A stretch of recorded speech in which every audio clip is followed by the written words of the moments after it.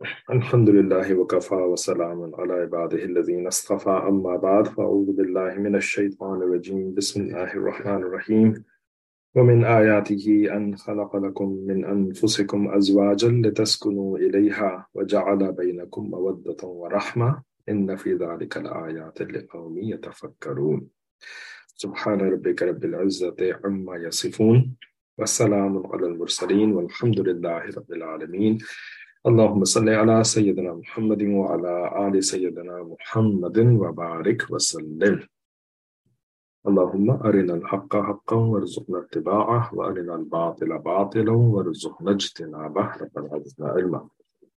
تو اس والی کلاس میں ہم اپنے حضرت پیر ذوالفقار نقشبندی دامت برکاتہم کی کتاب مثالی عورت میں سے پڑھتے ہیں، اور اس میں مثالی بیوی کا عنوان چل رہا ہے کہ کوئی عورت جو ہے وہ ایک ایگزمپلری، ایک مثالی بیوی کیسے بن سکتی ہے، طریقہ کیسے بننا، کیوں بننا یہ الگ ڈسکشن ہے، یہاں پہ کیسے بننے کی بات ہو رہی۔ تو اس میں جو ہے وہ جو ذیلی عنوان چل رہا تھا وہ یہ ہے کہ بہترین بیوی بننے کے لیے 6 نکات، ٹھیک ہے، 6 پوائنٹ ایجنڈا یا 6 پوائنٹ جو ہے وہ طریقہ کہ کوئی عورت جو ہے بہترین بیوی کیسے بن سکتی ہے۔ اور اس میں جو پہلا نقطہ حضرت نے فرمایا تھا وہ تھا کہ صاف گوئی، کلیئر کمیونیکیشن اپنے شوہر کے ساتھ رکھے، ٹھیک ہے۔ وہ ایسے وہی بات جو ابھی پچھلی کلاس میں بھی ہو رہی تھی، نبی علیہ السلام جو ہے وہ بات صاف صاف کیا کرتے تھے، زیر لب بڑبڑانا یا مرمر کرنا یا ایسے انداز میں بات کرنا کہ اگلے بندے کو سمجھ میں نہ آئے، ٹھیک ہے۔ تو یہ تو سنت نبی صلی اللہ علیہ وسلم بھی نہیں ہے، اور بیوی کے لیے بھی جو ہے وہ بات مناسب نہیں ہے، اس سے بھی جو ہے نا وہ معاملات خراب ہو جاتے ہیں۔ دوسرا نقطہ مثالی بیوی، بہترین بیوی بننے کے لیے کہ پازیٹیو ٹون ہونی چاہیے، ٹھیک ہے۔ پازیٹیو ٹون کا مطلب کیا ہوتا ہے کہ بلیم گیم نہ کھیل رہی ہو، ٹھیک ہے۔ کچھ لوگ بلیم گیم شروع کر دیتے نا کہ یہ کیوں نہ کیا، ایسے کیوں نہیں کیا، اور یہ اگر ایسے ہو جاتا تو زیادہ اچھا ہوتا، ٹھیک ہے، یا تمہاری ہی وجہ سے جو ہے وہ معاملہ خراب ہوا۔ اب جہاں کوئی معاملہ خراب ہوتا ہے نا، کوئی چیز جو ہے وہ ان ایکسپیکٹڈ ہو جاتی ہے، تو فوراً جو ہے نا وہ ایسے کیوں نہیں کیا، اس وجہ سے ہو گیا، تم نے یہ نہیں کیا نا اس وجہ سے ایسا ہو گیا، اس کو کہتے ہیں بلیم گیم کھیلنا۔ اور بلیم گیم جو ہوتا ہے پھر وہ یعنی اگر دوسری طرف سے بھی شروع ہو جائے نا تو پھر تو یہ انتہائی خوفناک قسم کی ایک صورتحال بن جاتی ہے۔ تو شروع ہی نہ کریں اس طرح کی گیم کو۔ بہرحال اس کے اوپر بات ہو چکی ہے پچھلی کلاسز کے اندر۔ پھر تیسرا نقطہ تھا جس کا کہ ساجد نے آپ کے سامنے ایڈمٹ بھی کیا تھا کہ ایڈمٹ ون ہرٹ، تو ہم نے بھی ایڈمٹ کر لیا تھا کہ بھائی ہمیں خود سمجھ میں نہیں آیا کہ یہاں پہ ایگزیکٹلی حضرت کیا فرمانا چاہ رہے ہیں، لیکن آپ میں سے ہی کچھ نے جو ہے وہ پھر اس میں مدد فرمائی تھی اور بات کچھ سمجھ میں آ گئی تھی، اور وہ مجھے اب اتنی یاد بھی نہیں آ رہی، کیونکہ جو چیز پہلی دفعہ سمجھ میں نہ آئے تو پھر کسی کے بتانے سے جو ہے وہ یاد کم از کم نہیں رہتی، اس وقت تو آ گئی تھی سمجھ میں۔ تو پتہ نہیں کیا تھا، وہ کچھ اس قسم کی بات تھی نا کہ بجائے اس کے کہ آپ جو ہے وہ منہ بسور کر کے بیٹھ جائیں یا جو ہے وہ جھگڑا اور لڑائی کرنا شروع کر دیں اپنے شوہر کے ساتھ، اس کی بجائے جو ہے وہ یعنی ان کو بتا دیں کہ بھئی ایسا ایسا ہو گیا، ایسی ایسی پرابلم ہے، ٹھیک ہے۔ تو یہ کرنا کہ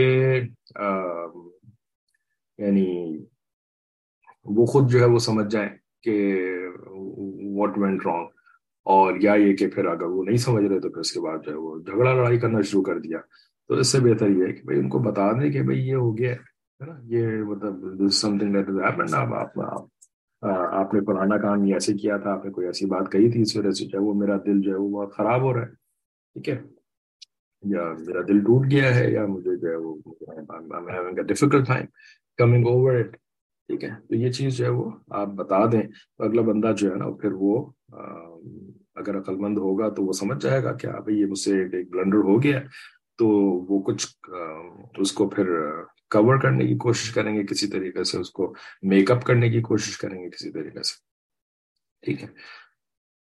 تو یہ وہ غلطی ہوتی ہے کہ 100 میں سے 99 خواتین کرتی ہیں کہ ہسبینڈ کا مائنڈ پڑھنے کی کوشش کرتی ہیں اور اس میں غلطی کھا جاتی ہیں، ٹھیک ہے، کہ وہ پتہ نہیں مائنڈ پڑھنے کی کوشش کرتی ہیں وہ، یعنی وہ خود ہی سمجھ جائیں یا کیا، خیر جو بھی ہے۔ چوتھا نقطہ سے شروع کرتے ہیں، آج کی کلاس تم نے شاید یہیں سے شروع کرنی تھی۔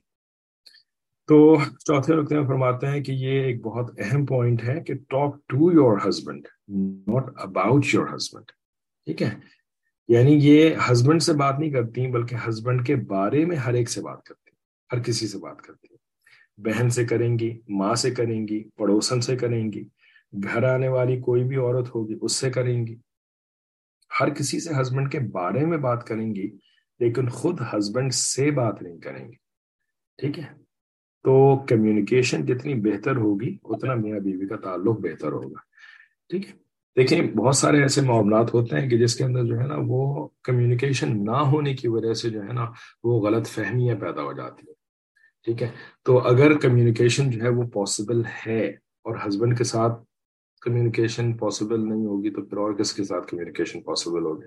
ٹھیک ہے، کیونکہ ہسبینڈ تو گھر کے اندر ہی ہوتے ہیں نا، اور یعنی گھر کے اندر تو کیا وہ کمرے کے اندر ہوتے ہیں، تو ان کے ساتھ کمیونیکیشن تو پاسبل ہے۔ اب ٹھیک ہے، وہ جو بھی غلط، یعنی اگر ان کا مزاج اچھا نہیں ہے یا آپ کا مزاج اچھا نہیں ہے تو اس کو ٹھیک کرنے کی کوشش کریں تاکہ کمیونیکیشن جو ہے وہ شروع ہو جائے، ٹھیک ہے؟ تو جب انسان بات کر لیتا ہے نا تو غلط فہمیاں جو ہیں وہ پھر دور ہو جاتی ہیں موسٹ آف دی کیسز کے اندر۔ ایکسیپشنز ہمیشہ ہوتے ہیں لیکن بھائی زندگی ایکسیپشن سے نہیں گزرتی نا، زندگی تو رول سے گزرتی ہے۔ تو رول جو ہے وہ انسانی ریلیشن شپ کا یہی ہے کہ بات چیت کرنے سے جو ہے وہ غلط فہمیاں دور ہو جاتی ہیں، ٹھیک ہے؟ تو ہسبینڈ سے بات کریں، بات کرنے سے جو ہے نا وہ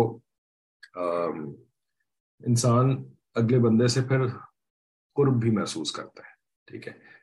تو ہسبینڈ کے ساتھ قرب تو محسوس کرنا ہسبینڈ کے حق میں بھی اچھا ہے اور بیوی کے حق میں بھی اچھا ہے۔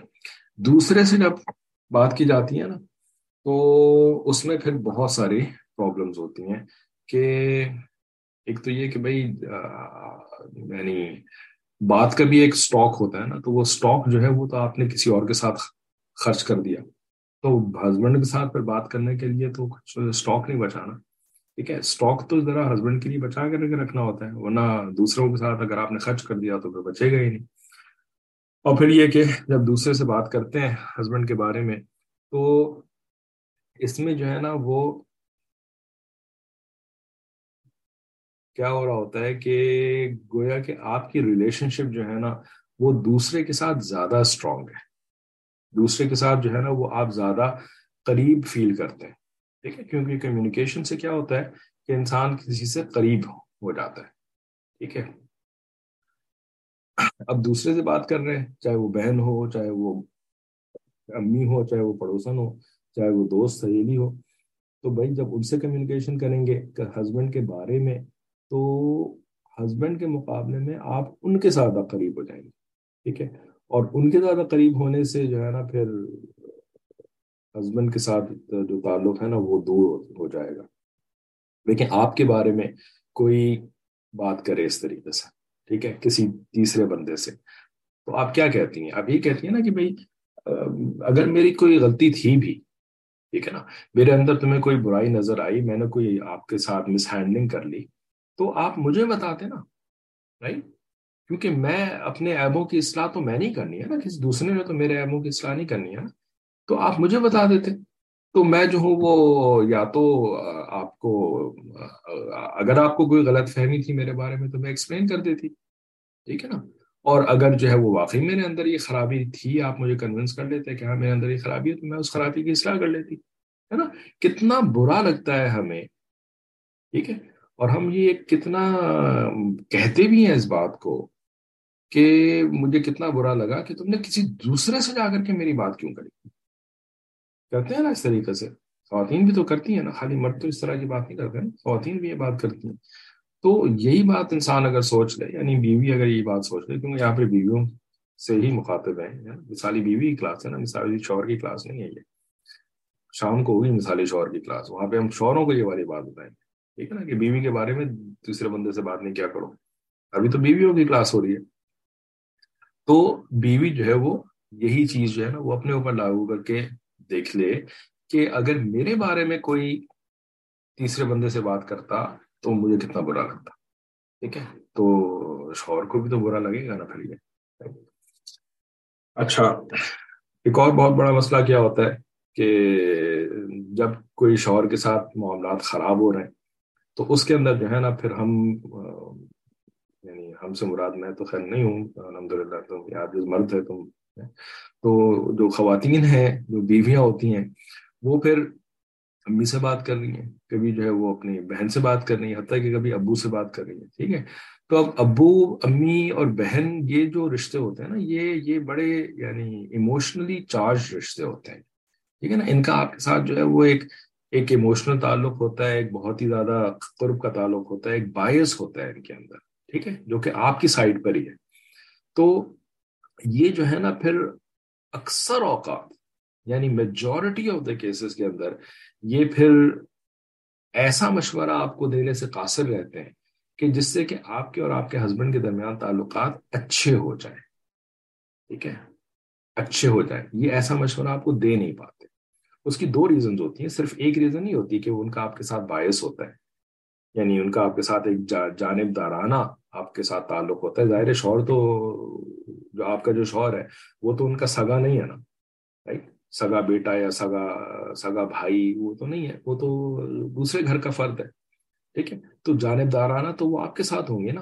ٹھیک ہے, تو ایک تو جانبداری ہوتی ہے, اور دوسری ریزن کیا ہوتی ہے غلط مشورہ دے جانے کی, دوسری ریزن کیا ہوتی ہے, چلے یہ آپ بتا دیں, آپ کی بھی تو کچھ انوالومنٹ ہو نا کلاس کے اندر, خالی بیٹھے ہوئے پتہ نہیں سن رہے ہیں کیا کر رہے ہیں. دوسری ریزن کیا ہوتی ہے کہ جس کی وجہ سے وہ صحیح مشورہ نہیں دے پاتی. ایک تو ہو گئی باعث, ٹھیک ہے نا, آپ کے ساتھ ان کا ایک ایموشنل تعلق ہے اور جانبدار ہیں وہ آپ کی طرف ہے. دوسری ریزن کیا ہوتی ہے یہ چلیں آپ بتا دیں.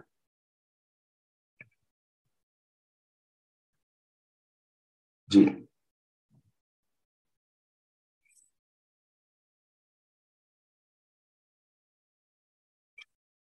ان کی اصل صورتحال, ان کو اصل صورتحال پتہ نہیں ہوتی. اصل صورتحال تو اچھا, ان کی خود کی اصلاح نہیں ہوئی ہوتی ہے.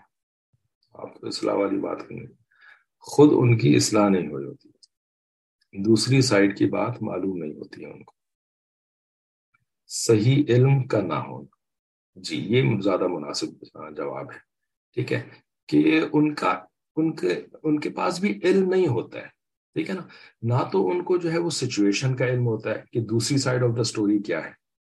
ٹھیک ہے, تو چلیں یہ تو آپ کہہ سکتے ہیں کہ بھائی آپ کسی سے بھی مشورہ کریں گی تو اس کو دوسری سائڈ آف دا سٹوری کا تو نہیں پتا ہوگا. ٹھیک ہے نا, اور عالم الغیب تو کوئی بھی نہیں ہوتا, تو دوسری سائڈ آف دا سٹوری کا تو صرف اللہ ہی کو پتا ہے.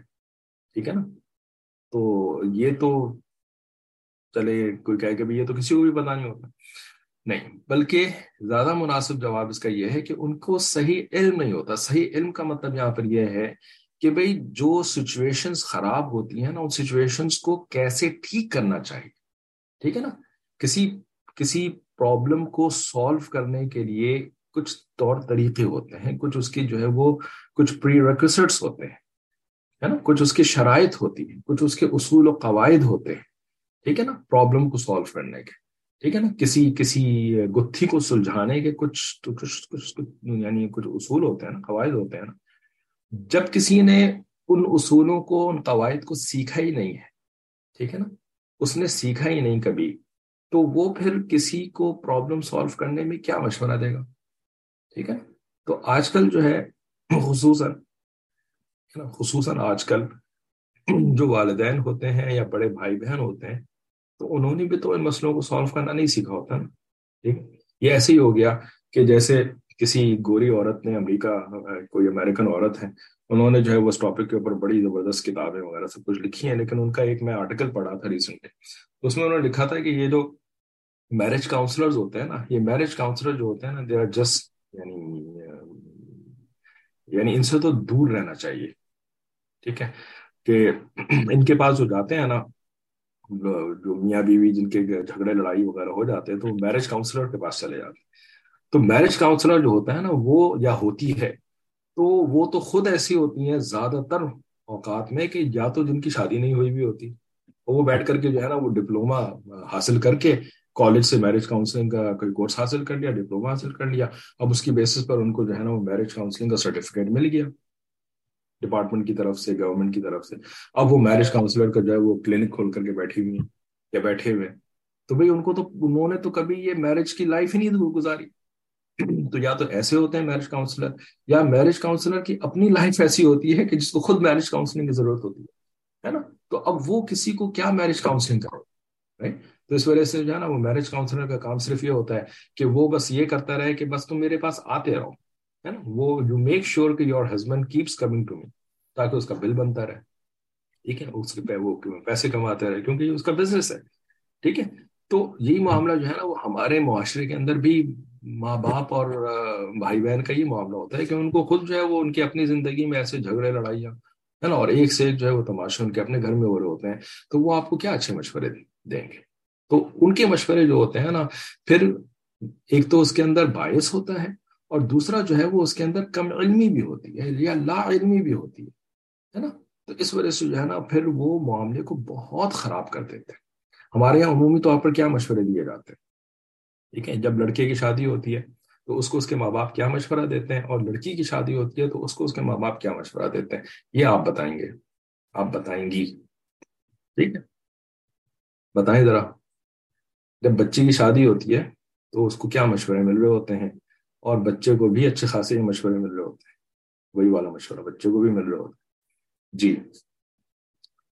ہمارا کام ہے آپ کو کم از کم تھیوری تو بتا دینا۔ اب یہ اور بات ہے کہ جب شادی ہوتی ہے تو اس کے بعد سب بھول جاتے ہیں، تو وہی والی حرکت کر رہے ہوتے ہیں کہ جیسے کہ کبھی کوئی بات سنی نہیں تھی، لیکن ہمارا کام ہے سنانا، باقی اللہ جانے آپ جانے، ٹھیک ہے۔ تو بتائیں بھائی، کیا مشورے ملتے ہیں بچی کو شادی کے وقت اور بچے کو بھی شادی کے وقت؟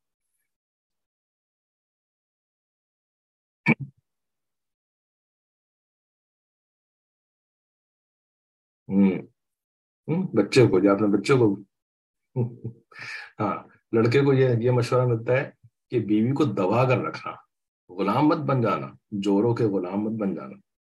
ہوں، اور لڑکی کو کیا مشورے ملتے؟ لڑکی کو نہیں ملتے، سب جو ہے وہ لڑکوں کو دینے والے مشورے بتا رہی ہیں۔ لڑکی کو کیا مشورے ملتے ہیں؟ لڑکی کو بھی یہی مشورے ملتے ہیں، کہ دب کے مت رہنا، ہے نا، stand for yourself, take a stand, right, ڈٹ جانا، ٹھیک ہے نا، دب کے مت رہنا۔ ایک دفعہ دب گئی نا تو پھر تمہیں ساری زندگی دباتے رہیں گے، ٹھیک ہے نا؟ آپ کو بھی ملے ہوں گے یہ والے مشورے، آپ نے تو نہیں دیا کسی کو یہ والے مشورے؟ تو بس یہ ادھر دواری ہوتی ہے، وہ ادھر دبا رہا ہوتا ہے، اور اسی طرح دبانے دبانے میں جو ہے نا پھر اس کے بعد کیا ہوتا ہے؟ اگر بچے اللہ تعالیٰ نے دے دیے تو پھر بچوں کو دبا رہے ہوتے ہیں، دونوں کے دونوں، یعنی ان کی زندگی کو برباد کر رہے ہوتے ہیں، تباہ کر رہے ہوتے ہیں، ٹھیک ہے۔ ایک دوسرے کو تو دبانے میں کامیاب نہیں ہوئے، کوشش کرتے رہے لیکن کامیابی نہیں ہوتی، تو اب جو بیچارہ معصوم اس دنیا میں آ رہا ہوتا ہے نا، پھر اس کو دبانا شروع ہو جاتے ہیں، جان بوجھ کے نہیں دباتے، پھر وہ دب رہا ہوتا ہے اصل میں جو بچہ آتا ہے پھر دنیا کے اندر، ٹھیک ہے۔ تو اسی وجہ سے پھر ایسا معاشرہ بنتا ہے کہ جس کو کہ پاکستانی معاشرہ کہتے ہیں یا انڈین معاشرہ کہتے ہیں۔ یہی حرکتیں کرنے کے بعد پھر یہ معاشرے بنتے ہیں، ٹھیک ہے۔ تو ان غلطیوں کو چھوڑیں گے تو پھر آگے بات بنے گی، ٹھیک ہے۔ یہ تو ہم پتہ نہیں، آپ کو سال میں 15واں سال ہو رہا ہوگا یا 12واں سال ہو رہا ہوگا یہ باتیں کرتے ہوئے، لیکن جب شادی ہوتی ہے نا کسی کی تو اس کے بعد اس نے وہی والی حرکتیں کرنی ہوتی ہیں، اپنے بیٹے کو یہی مشورہ دینا ہوتا ہے، ٹیک یور اسٹینڈ، ہے نا، دبنا مت، ٹھیک ہے نا۔ تو اس کے بعد پھر ہم کہتے ہیں یار کیا ہے یہ، ٹھیک ہے۔ جب لڑکی کی شادی ہوئی تو میں نے یہ کہا کہ لڑکی تیری ذمہ داری ہے، نہ ہمارا نہ ان کے والدین کا۔ میں نے کہا لڑکی تیری ذمہ داری ہے، نہ ہمارا نہ ان کے والدین۔ اچھا، ٹھیک ہے، بہت اچھا کیا آپ نے، ماشاء اللہ، اللہ آپ کو جزائے خیر دے۔ اور پھر آپ نے امید ہے کہ ذمہ داری کو نبھانا سکھا بھی دیا ہوگا بیٹے کو، کہ نبھانا کیسے ہے، سدھار کیسے ہوگا، سدھار کیسے ہوگا کہ اگر دنیا کی آبادی 1 لاکھ ہے، 1 لاکھ ایزیومنگلی، ٹھیک ہے نا، تو اس میں سے اگر ایک بندہ اپنے آپ کو سدھار لے جیسے آپ خود، تو یہ تو ایک سدھار ہو گیا. ٹھیک ہے نا, ایک بندہ جو ہے وہ فساد میں کنٹریبیوشن کرنے کا کم ہو گیا. ایسے ہی سدھار ہوتا ہے, ایک بندے سے سدھار اسٹارٹ ہوتا ہے.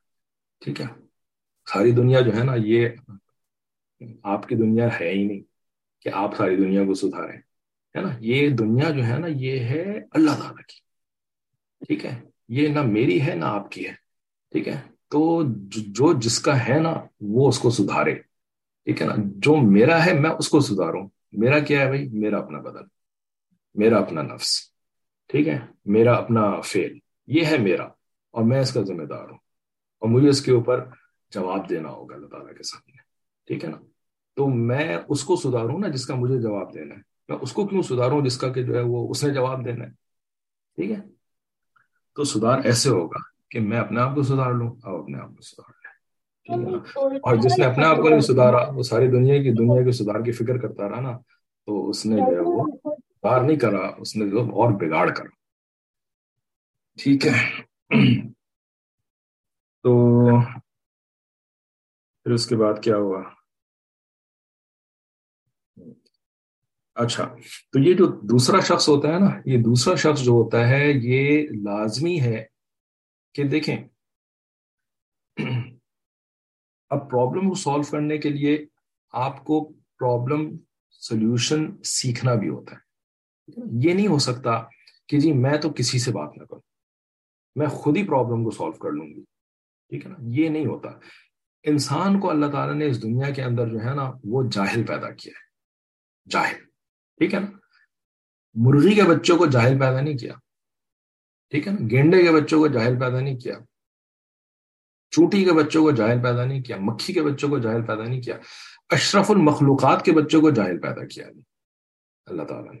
ٹھیک ہے نا, اس کو جو ہے نا وہ پھر سیکھنا پڑتا ہے. وہ ماحول سے بھی سیکھتا ہے, وہ جو ہے وہ مدرسے سے بھی سیکھتا ہے, وہ ماں باپ سے بھی سیکھتا ہے, وہ استاد سے بھی سیکھتا ہے, وہ شیخ سے بھی سیکھتا ہے, تب کہیں جا کر کے اس کو علم حاصل ہوتا ہے. ٹھیک ہے, تو انسان کی ذمہ داری ہے علم حاصل کرنا, اور اگر اس کے پاس علم نہیں ہے تو بھائی کرو حاصل, کیوں نہیں کر رہے حاصل. ٹھیک ہے, تو اس وجہ سے جو ہے نا یہ بھی ٹھیک نہیں ہے کہ جی میں کسی سے بھی بات نہیں کروں گی اپنے شوہر کے بارے میں. بھائی آپ نے جو ہے وہ اگر معاملہ خراب ہے اور آپ سے سلجھایا نہیں جا رہا ہے, معاملات جو ہے وہ خراب چل رہے ہیں اور خراب سے خراب تر ہوتے چلے جا رہے ہیں, you have to talk to someone. آپ کو کسی سے بات کرنی ہوگی, آپ کو سیکھنا پڑے گا, لیکن کس سے سیکھنا پڑے گا یہ احتیاط کرنی ہے اس کے اندر, یہ احتیاط کرنی ہے. ٹھیک ہے نا, تو کس سے سیکھنا ہے؟ نمبر 1 علم والے سے سیکھنا ہے, جس کے پاس علم ہے اس سے سیکھنا ہے, جاہل سے جا کے نہیں سیکھنا. ٹھیک ہے نا, علم والے سے جا کر کے سیکھنا ہے. یہ پہلی شرط ہے. دوسری شرط اس کے اندر کیا ہے کہ یہ جو معاملات کا مسئلہ ہے نا, دو بندوں کے درمیان معاملات, تو اس کے اندر جانبداری نہیں ہونی چاہیے. جس بندے سے آپ جا کر کے اپنا مسئلہ ڈسکس کر رہے ہیں وہ جانبدار نہیں ہونا چاہیے, وہ غیر جانبدار ہونا چاہیے. غیر جانبدار سے مراد کیا؟ کہ اس کے دل میں خیر خواہی ہو کہ مسئلہ حل ہو جائے. ٹھیک ہے نا, آپ بیوی ہیں, آپ کا مسئلہ حل ہو جائے اور آپ کے شوہر کا بھی مسئلہ حل ہو جائے کہ وہ آپ کے ساتھ جو لڑتا پھر رہے. تو غیر جانبداری ہو, یعنی اس کے دل میں دونوں کے لیے خیر خواہی ہو, صرف بیوی کے لیے خیر خواہی نہیں ہو بلکہ اس ریلیشن شپ کے بارے میں خیر خواہی ہو. ٹھیک ہے نا, تو یہ 2 شرطیں جو ہے نا یہ تو کامن سینس والی شرطیں ہیں نا. ٹھیک ہے نا, اس میں کوئی مشکل ہے کسی کو سمجھنا. ٹھیک ہے, تو خود گھر بیٹھے بیٹھے مسئلے حل نہیں ہوتے. اگر کر سکتے ہیں تو کر لیں, ضرور کریں, خود سے مسئلہ حل کریں. اگر ماشاء اللہ اللہ تعالیٰ نے عقل دی ہے, اس کو آپ صحیح طرح استعمال کرنا جانتی ہیں, خود سے حل کریں, کسی کے پاس جانے کی ضرورت نہیں ہے. لیکن نہیں حل ہو رہا ہے اس کی بات ہو رہی ہے.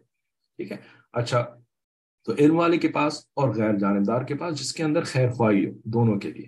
ٹھیک ہے, اور تیسری چیز جو ہے نا وہ یہ ہے کہ جس بندے سے جا کے ڈسکس کر رہے ہیں نا, تو کوئی کسی اور قسم کا بھی مسئلہ نہیں کھڑا ہو جانا چاہیے.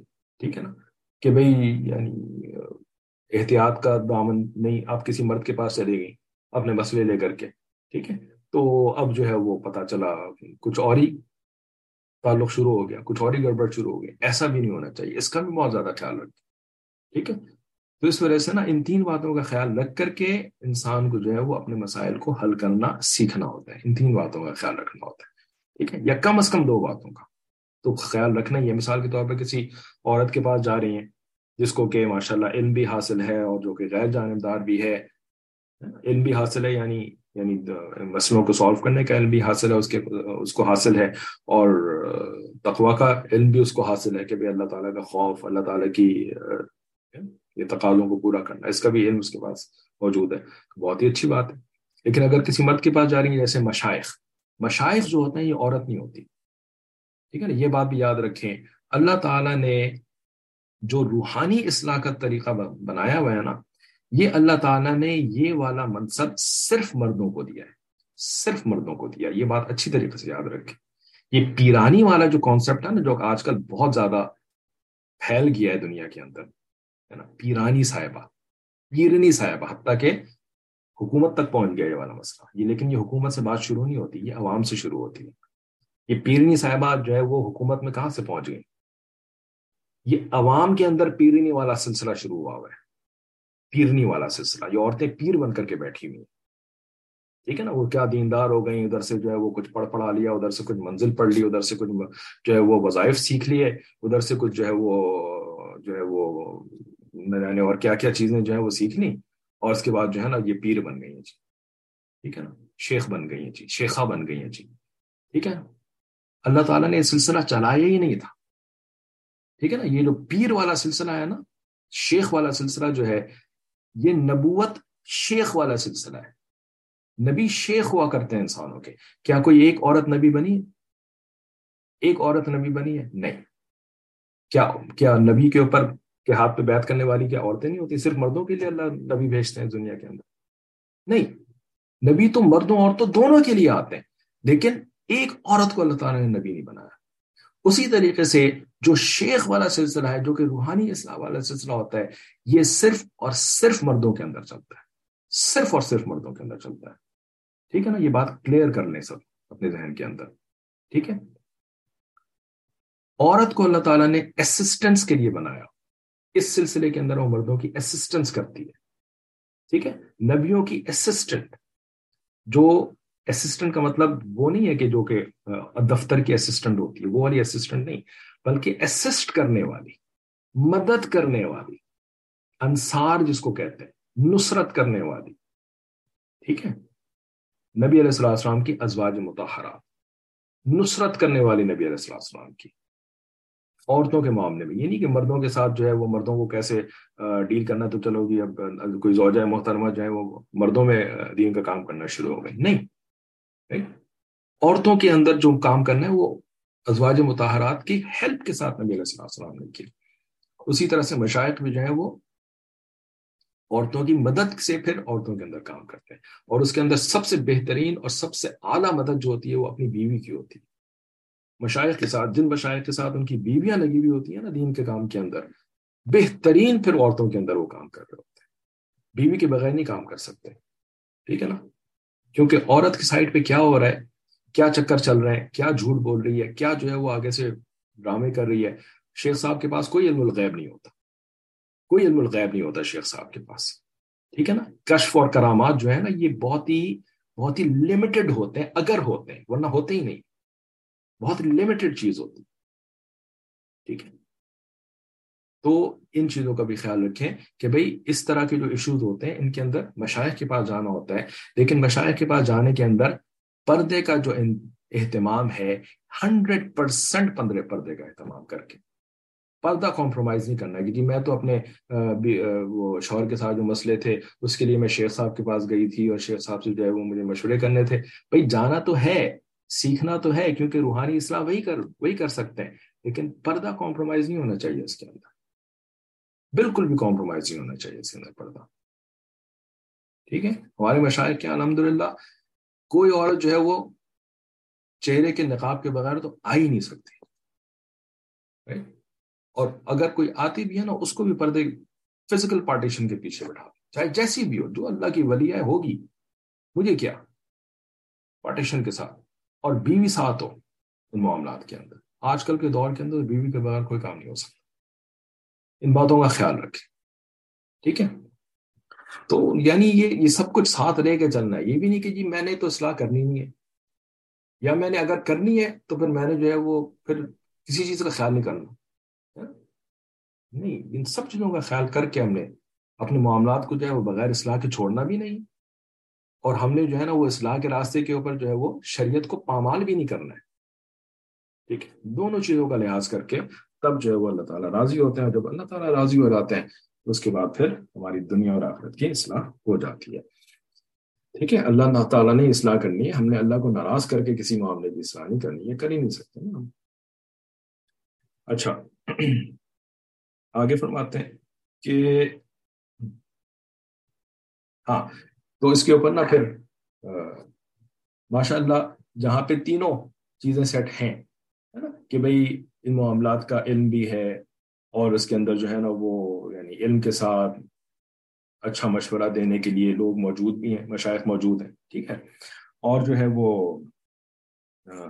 کیا کہتے ہیں غیر جانبداری بھی ہے، ٹھیک ہے، کہ جی ان کا کوئی پرسنل اس کے اندر آپ سے فائدہ نہیں حاصل ہو رہا، کوئی آپ کی طرف جو ہے وہ جانبداری نہیں ہے، بلکہ خیر خواہی ہے آپ کی جو ہے وہ گھر کے معاملات درست ہو جائیں، ٹھیک ہے نا، آپ کی زندگی جو ہے وہ پازیٹیو بن جائے، ٹھیک ہے۔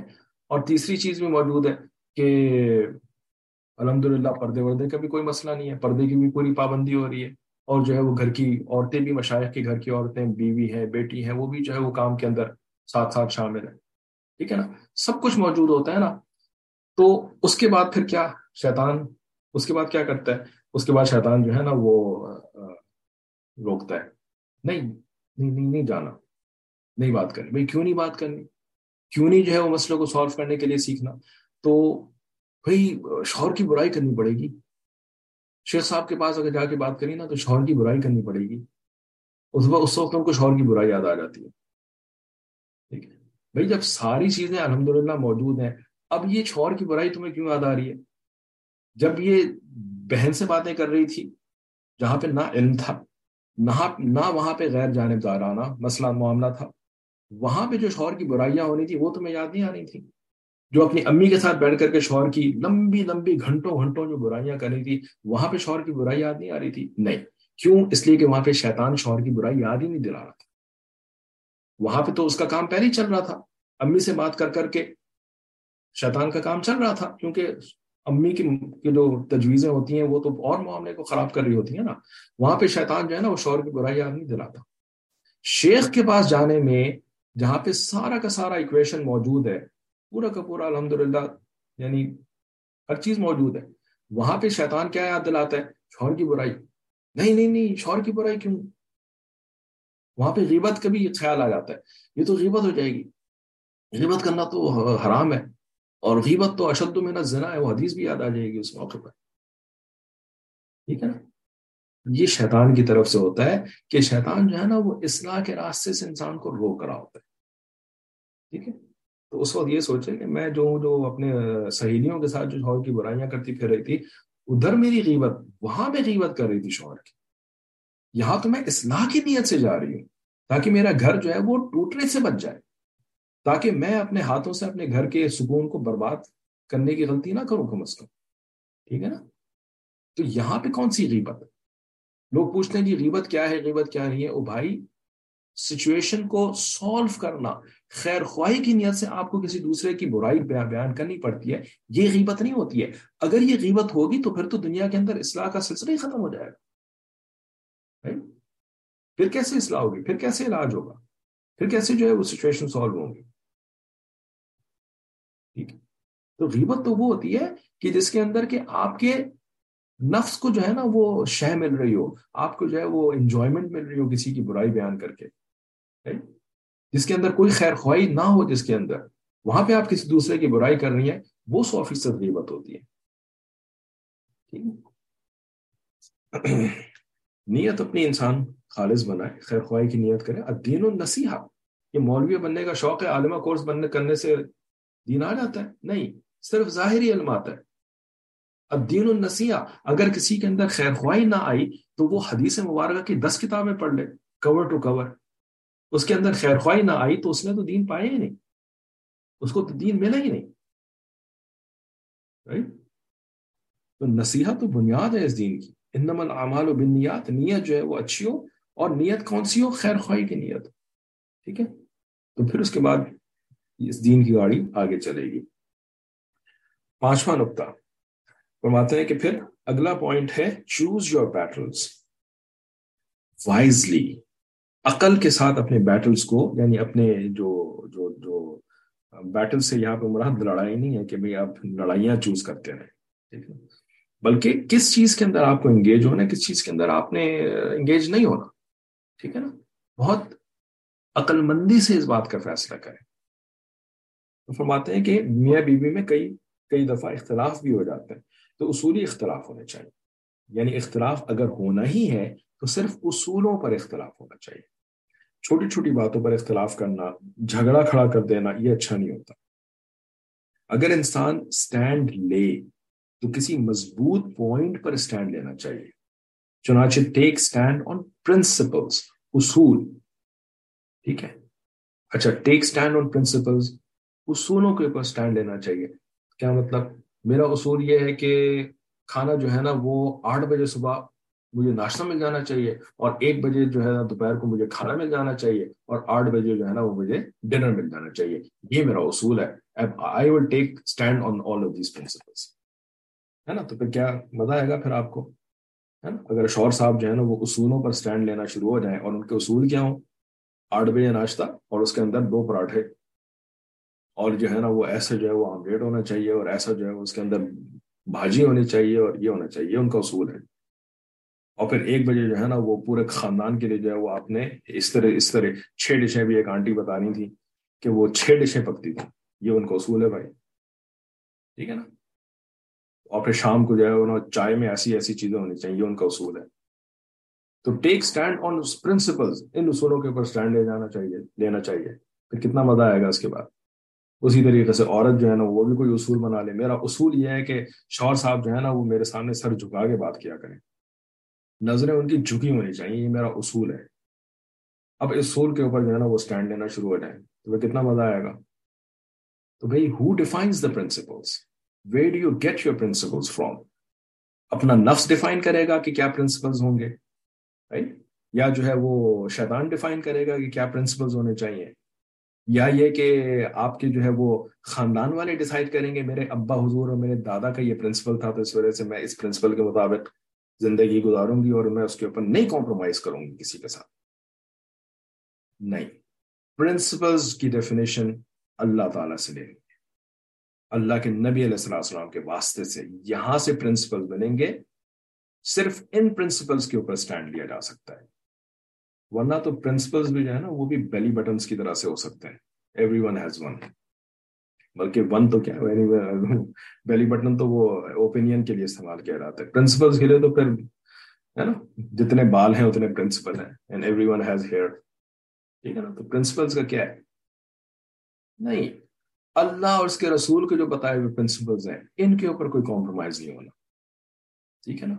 हया और पाकदामनी के प्रिंसिपल्स हैं उनके ऊपर कॉम्प्रोमाइज नहीं होना, जो कि इन शॉर्ट दीन, दीन के ऊपर कॉम्प्रोमाइज नहीं होना, ठीक है ना। वरना वो उस कल्चर से आई है, ये इस कल्चर से आया है, फलाने जो है वो पाकिस्तानी है, फलाने इंडियन है, फलाने जो है वो यूपी वाले हैं, और फलाने जो है पंजाब वाले हैं, पंजाब वालों के अपने प्रिंसिपल्स हैं, यूपी वालों के अपने प्रिंसिपल्स हैं, हैदराबाद दक्कन के अपने प्रिंसिपल्स हैं, सिंधियों के अपने प्रिंसिपल्स हैं। चलो भाई, अब तो हर बंदा जो है ना वो प्रिंसिपल्स के ऊपर स्टैंड लेकर के, कितना जबरदस्त तमाशा होगा फिर हर घर के अंदर, जैसा कि हो रहा है भाई। दीन है, दीन is the only universal truth.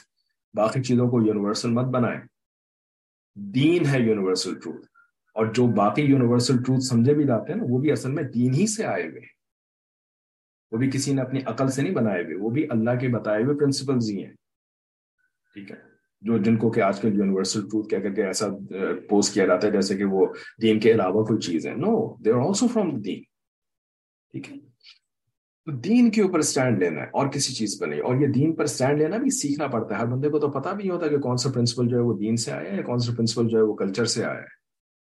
इस वजह से बेइल्म इंसान जो है वो किसी चीज को दीन समझ के स्टैंड ले रहा है उसके ऊपर, हालांकि वो दीन से नहीं आया, या दीन ने जो है वो उसके अंदर ऑल्टरनेटिव बनाए हुए हैं, लेकिन उसको पता ही नहीं है कि अच्छा ऑल्टरनेटिव भी मौजूद थे।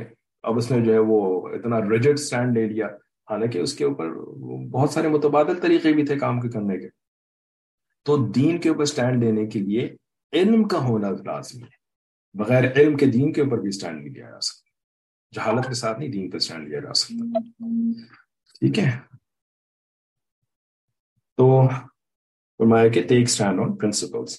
پھر اس کے بعد ایک الگ تھوڑا سا پوائنٹ ہے, give up control to take more power. یہاں پہ ہم بات کلاس بھی ختم کر دیں گے, ٹائم مکمل ہو گیا ہے, بس تھوڑا سا اس کو give up control to take more power. اس کو جو ہے وہ اردو زبان میں کیا کہا جاتا ہے کہ تم اس کی باندی بن جاؤ, وہ تمہارا غلام بن جائے گا. تم اس کی باندی بنو گی تو وہ تمہارا غلام بنے گا. تم اس کی جو ہے وہ مالکن بننے کی کوشش کرو گی نا, تو وہ موسٹ لائکلی وہ ریپیل کر جائے گا, وہ ریبیل کر جائے گا, اور پھر جو ہے نا وہ کبھی بھی تمہارا غلام نہیں بنے گا. یعنی غلام بننے کا مطلب کیا ہے یہاں پر؟ غلام بننے کا مطلب یہ ہے کہ وہ تمہارا خیال رکھنے والا, تمہاری عزت کرنے والا, تمہاری جو ہے وہ تمہیں سپورٹ کرنے والا, تمہیں بیک اپ کرنے والا, وہ ایسا نہیں بنے گا وہ. ٹھیک ہے. مالکن بننے کی کوشش نہ کرو. اور آج کل جو ہے نا وہ اسکول میں اور پھر کالج میں اور پھر یونیورسٹی میں مالکن بننا سکھایا جا رہا ہوتا ہے. Take control of your life, right. کیسے جو ہے وہ پیر پہ کیسے کھڑا ہونا ہے, اور کیسے جو ہے وہ اکیلے کیسے گزارا کرنا ہے. کل کو کچھ ہو گیا تو اکیلے گزارا کرنا پڑے گا, رائٹ. اس نعرے کے اوپر جو ہے وہ اکیلا گزارا کرنا سکھایا جا رہا ہوتا ہے. سارے کے سارے اسباب, سارے کے سارے جو ہے وہ عورت کو تو سب سے زیادہ پوری دنیا کے اندر اس پر سپورٹ کیا جا رہا ہے. ٹھیک ہے نا, کہ وہ اکیلے کیسے رہ سکے, کیونکہ ظاہر ہے انسانیت کی جو دھجیاں بکھیرنی ہے ایسی تو بکھریں گی. جب فیملی سسٹم ٹوٹ جائے گا, انسانیت کی دھجیاں بکھر جائیں گی, جیسے کہ امریکہ کے اندر, یورپ کے اندر بکھری ہوئی ہیں. تو اس وجہ سے وہ آپ کوشش ہو رہی ہے پاکستان انڈیا کے مسلمان معاشرے کے اندر انسانیت کی دھجیاں بکھیرنے کے لیے. تو وہ مالکن بننا سکھایا جا رہا ہوتا ہے. ٹھیک ہے. لیکن طریقہ یہ نہیں ہے. انسان کی طبیعت یہ ہے کہ آپ اس کے ساتھ جو ہے نا جب جھک کر کے رہتے ہیں تب وہ آپ کے ساتھ جو ہے وہ اچھا معاملہ کرتا ہے. اور شوہر اور بیوی کا معاملہ تو ویسے بھی اللہ تعالیٰ نے ڈفرینٹ بنایا ہے کہ شوہر کو جو ہے وہ اللہ تعالیٰ نے اوپر کا درجہ دیا ہے. الرجال قوامون علی النساء. ٹھیک ہے. دوسری آیت کیا ہے اسی طرح کی, وللرجال علیہن درجہ. ایک درجہ جو ہے وہ اللہ تعالیٰ نے مرد کو عورت کے اوپر عطا کیا.